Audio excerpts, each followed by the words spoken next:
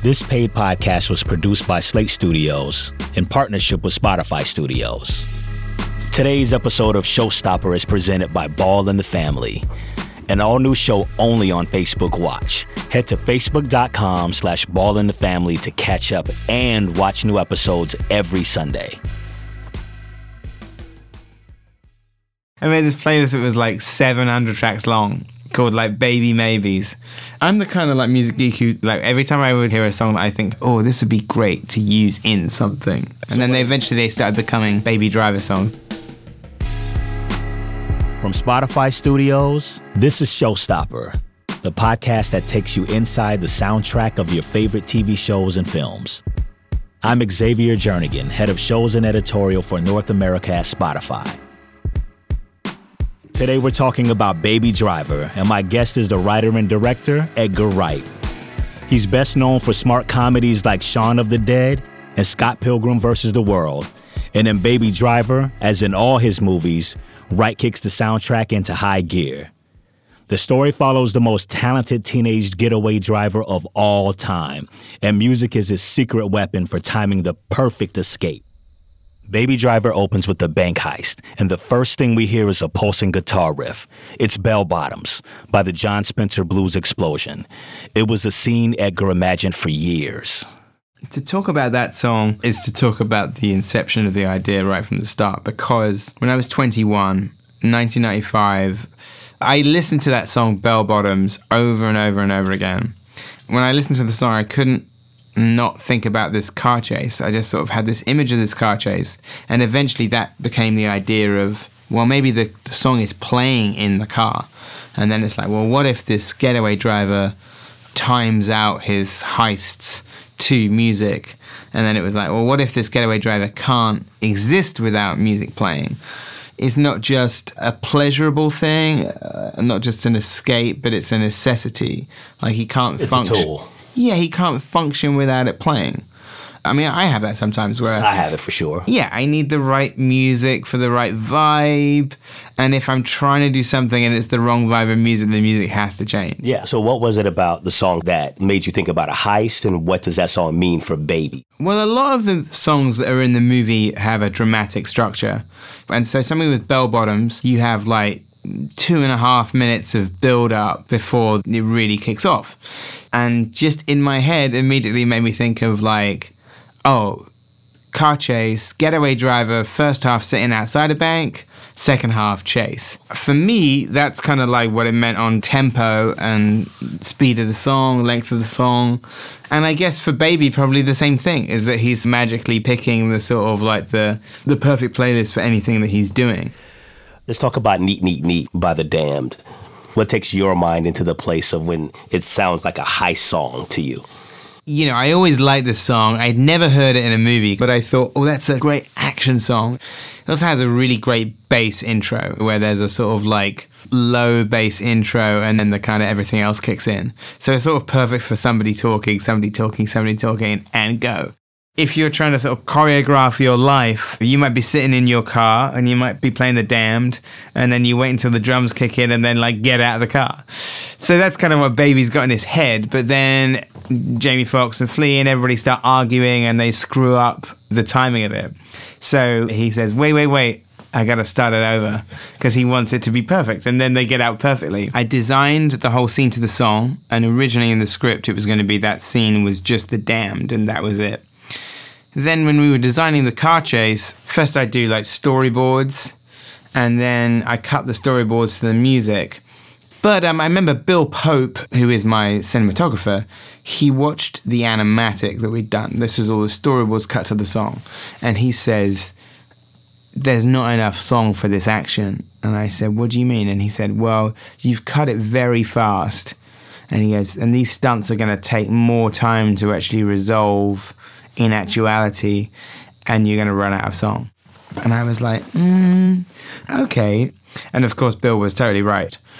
So then I was left with a conundrum, and we'd already shot most of the scene. And then I thought, oh, they have to get out of one car and then they carjack another car.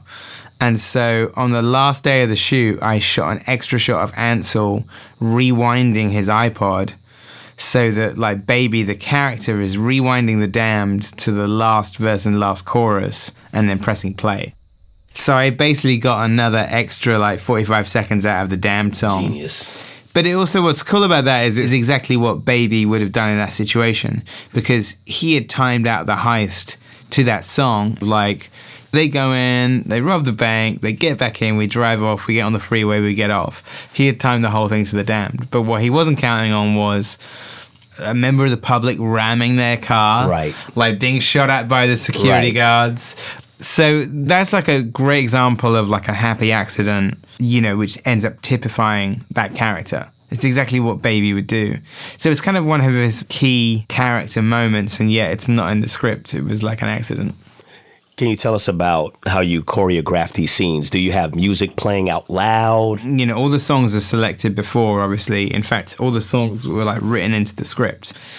So basically, like on the set, in terms of playing the music back, we would use every different method of doing it. Sometimes if there was no dialogue in the scene, you might just play the song out loud and everybody's choreographing to the song. So not dissimilar to doing a music video where you have like a click track where it's like beep, beep, beep, and then you come into the bit you're doing. Sometimes if you had to record dialogue, then the actors are wearing these things called earwigs, which are little transistors that go in the ear. So the actors can hear the music, but nobody else in the scene can hear it. How challenging was it for them to remember their lines, say it to these different cues in the music that's playing in their ear? I think everybody who was doing it, they're all like musically minded, and a lot of them had done choreography before. So I want to say that it wasn't that difficult. In the Barry White scene, you know, that's a good example of something where like the lines are in between the kind of lyrics. At this point in the movie, Baby and his girl Deborah are ready to skip town. They plan to run off and start new lives together, but there's a hitch. Buddy, played by John Hamm, he won't let them go without a fight. The soundtrack for the scene is Never Never Gonna Give You Up by Barry White. Why use a love song here? Well, I always love that song. I'm a big fan of Barry White, especially the early stuff. I love the production on those songs. Yeah. He's like an amazing arranger, and the thing that's interesting about that song particularly is that it has this intro which is quite sinister. The intro sounds like it's from a blaxploitation soundtrack or Dirty Harry or something, and then it kicks into this kind of like love song, and because it's about Baby going to get Deborah and like take her away with him, but then Buddy intervenes and it becomes something else. John Hamm's first line, once it kind of kicks over into the song, says, "Hey, love buds." If you just had Baby and Deborah, it's a love song. But once Buddy comes into the mix, the lyrics take on a different connotation. Yeah. So once it gets into the chorus, and the chorus is never, never gonna give you up. I'm never, never gonna stop. One of my favorites in the movie is John Hamm lip syncing along with "I'm never, never gonna quit, because quitting ain't my shtick." You know, it was like taking a love song and making it sound more obsessive and sinister. And also just blasting that song at full volume is like never not fun. That's a song in the movie I always look forward to listening to. We're going to take a quick break.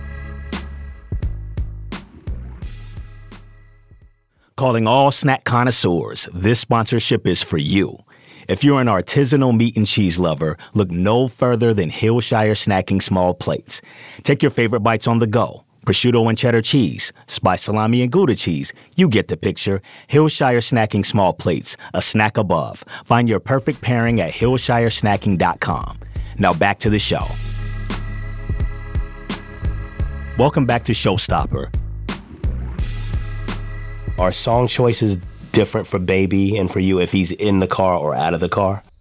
You know, a lot of the songs that when he's off the clock, so to speak, are a bit more happier, right. You know, like sort of Harlem Shuffle, Smokey Joe's La La by Gugu Rene. Also, then he gets inspired by people, like sort of him meeting Deborah inspires him to listen to Deborah by Beck. So the songs that he drives to or with the action scenes are sort of like chosen for their sort of like energy and intensity.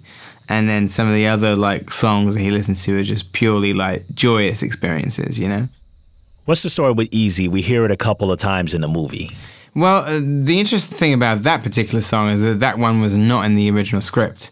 But what happened is that when I was auditioning actors for Baby, Ansel was one of the first people that I met. And we were going to do some choreography stuff with our amazing choreographer, Ryan Heffington. So we were going to spend an afternoon with Ansel, like, doing some rough choreography for some of the songs. And then Ryan Heffington said, why don't you ask him what song he knows off by heart? So we didn't let him prep it. We sprang it on him. It's not like you call his agent and say, tell him to bring a song to lip sync. We didn't. But he was there, and I said to him, what song could you lip sync off by heart? And he said, Easy by the Commodores. And I was like, whoa, because this is like a 20-year-old kid. So like sort of, you know, talking about a song from the late 70s. So I was quite impressed by that, number one. And then he proceeded to impress me even more by the fact that he wasn't kidding around. He really could like lip sync the whole thing. So I gave him this scenario. I sort of said, okay, imagine, you know, a crime has just happened. You're hiding from the police, but on the earphones, Easy starts and you can't help but sing along to it. So Ansel basically like improv that. It was such a great audition. I think at that moment as he was doing it, I was thinking, okay, this is the guy. This is the guy who should play Baby. Now, later I did some work to the script actually after he was cast, and one of them was I wanted to find an even stronger sort of emotional connection between him and his dead mother, like in the movie. So this idea came about is like, what if his mother was a singer, and what if the one tape that he had was her? And then so I put the two things together where I had this idea of the junkyard scene after like sort of you see the car get trashed with a dead body in it. Baby puts a song on to sort of blast out the black clouds and stuff, like almost like a security blanket sort of happy song. So I thought, okay, we should put Easy in there. Then I thought, you know, we got Sky Ferrara's going to play the mum. I had the idea that he plays his mother's song, so you hear that song twice, once in the original and once in the cover. And the other thing that's interesting with that is Sky Ferrara like takes that song, which is a really happy, sunny vibe, and makes it into something sort of moodier and more emotional. So to have that as the bittersweet kind of like second from last scene, we thought was really interesting. So how does Baby, the character, find all this music? He has taste that the average 20-year-old would most likely not have. Well, it's funny. I mean, there's two things to that. Is that on one hand, I think you find people listening to songs without any context of the artist or the time, or even whether they're considered hip or not. They just like it because they like it. ELO would be a good example. Yeah. It's like a band that, like, when I was growing up, I would be ashamed to admit that I liked, whereas now, especially in LA, like the sort of the height of cool. But in terms of Baby, I thought his parents were obviously musical before they died. His foster dad, you know, my idea with him, even though he never really delved into his story, is that he was somehow also in the music industry before he went deaf. And that there's a lot of like, you know, kind of his old vinyl in the house that he doesn't listen to anymore. But Baby does. So I'm sure that he listened to a lot of music growing up. But the key thing that I thought was interesting about him being a musical magpie in terms of like listening to lots of different stuff is that he is also literally a magpie in terms of the idea that if Baby has been stealing lots of cars since he was like 11 years old, what are the things that people leave in cars? Like sunglasses, phones, iPods. So he basically has this large collection of like music players have been like left in people's cars. So essentially they're everybody else's music collections. It's how Ansel knew Easy. It's not like he sort of bought a Commodore's best of. It's like his, I think, godmother had made him like a compilation, and that was one of the songs on it. And it was like, oh, I love this song. You know, he doesn't necessarily know too much about the rest of the discography of that artist. But I like the idea, basically, that Baby is listening to other people's record collections. So when there's that scene in the diner when he's got a pink and glittery iPod in his pocket, that iPod is not his. After his last heist, Baby's luck changes and things fall apart. He ditches his car and now he's running from the cops. For this scene, Edgar used the song Hocus Pocus. I came to know it because there was this TV show in the UK called The Old Grey Whistle Test, which was like a late night live music show. And it has so many like amazing acts on it, like David Bowie, the Ramones, Bruce Springsteen, everybody had been on that show. However, the clip of Focus performing Hocus Pocus is just one of those great bits of TV, because that instrumental is so intricate and so, amazingly performed, and seeing them actually do it live is quite something. It's got a great kind of dramatic structure, but it kind of has this amazing stop-start structure of being going fast, fast, fast, fast, fast, then a breakdown. Fast, fast, fast, fast, fast, then another breakdown. And that's a good example of like where I would let the song lead my script writing. So I would start to sort of listen to the track and imagine what the chase was going to be and let the structure of the song dictate what was going to happen next. So when it has these breakdowns, it's like, now he's hiding behind a tree. Okay, now the guitar's kicking again, now he's running. Now there's another breakdown. Okay, he's in a department store. He's trying to switch his jacket and his cap. And then that eventually builds into another section where you get the guns in time in the music, but this time it's in time with the guitar riff. So, it's like sort of, it becomes a sort of very ambitious sequence. So I just like this idea of like keeping the intensity of the movie going through two different songs, Right. Well, it's seriously the most fun I had at the movies in a really long time. And I saw it in Atlanta too. I made sure to kind of put lots of Atlanta stuff in the movie. Which I caught. And also even just the cop cars. In fact, when I saw the Atlanta police charges, I was like, oh, they're pretty badass. Because they're like navy blue with these big red stripes. Atlanta is still in Muscle Car Central. And like wherever you go, Challengers, Chargers, Camaros, I have Trans a Camaro. Ams. See, that's the South in me, yeah. The other thing that I did as well is I wanted to get some musicians into the movie. So that's how like sort of Big Boy and Killer Mike ended up in the movie. Can you tell me about that? Because some people didn't catch that. I always had an idea to have musicians in the movie. And you've got cameos by Flea, Sky Ferrara, John Spencer from John Spencer Blues Explosion is like tops and tails of the film because that's the first song that you hear, but he's also in the final scene of the movie. He's a prison guard in the final scene. It's John Spencer. I did not catch that.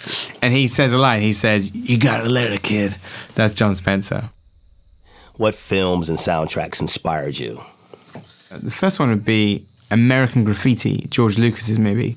That soundtrack is like a double album, wall-to-wall rock and roll hits at a time when people weren't using old music in films.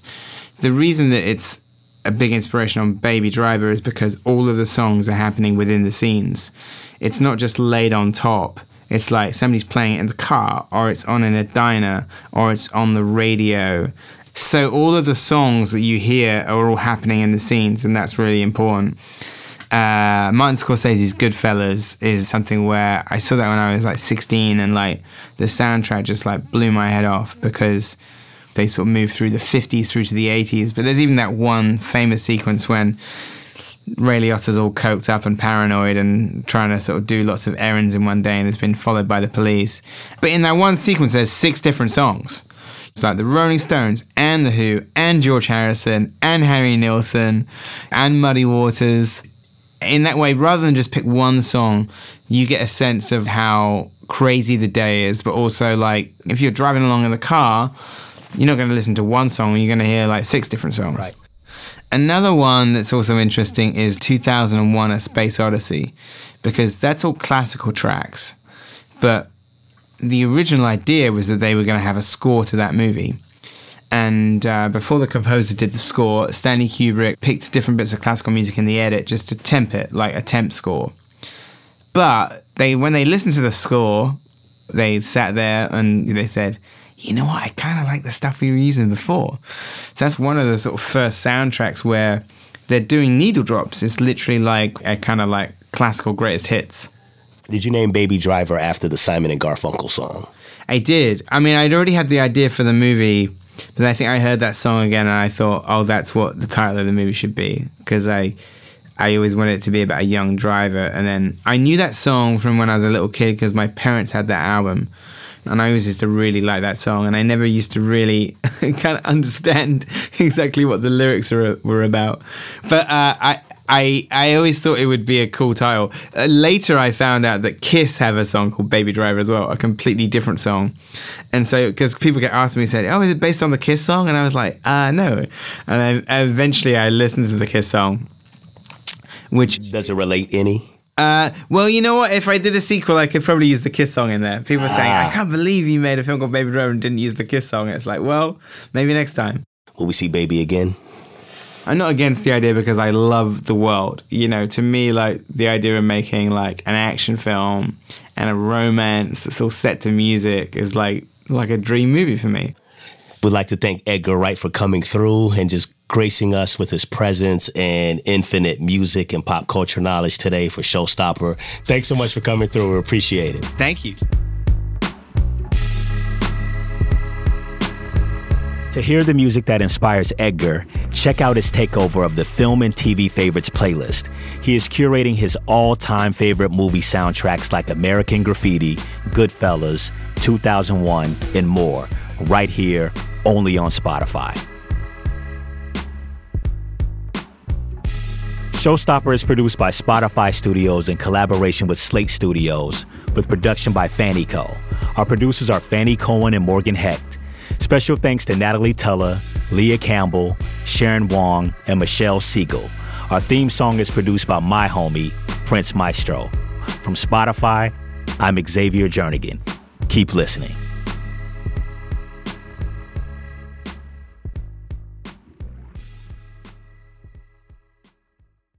Today's episode of Showstopper is presented by the Army National Guard.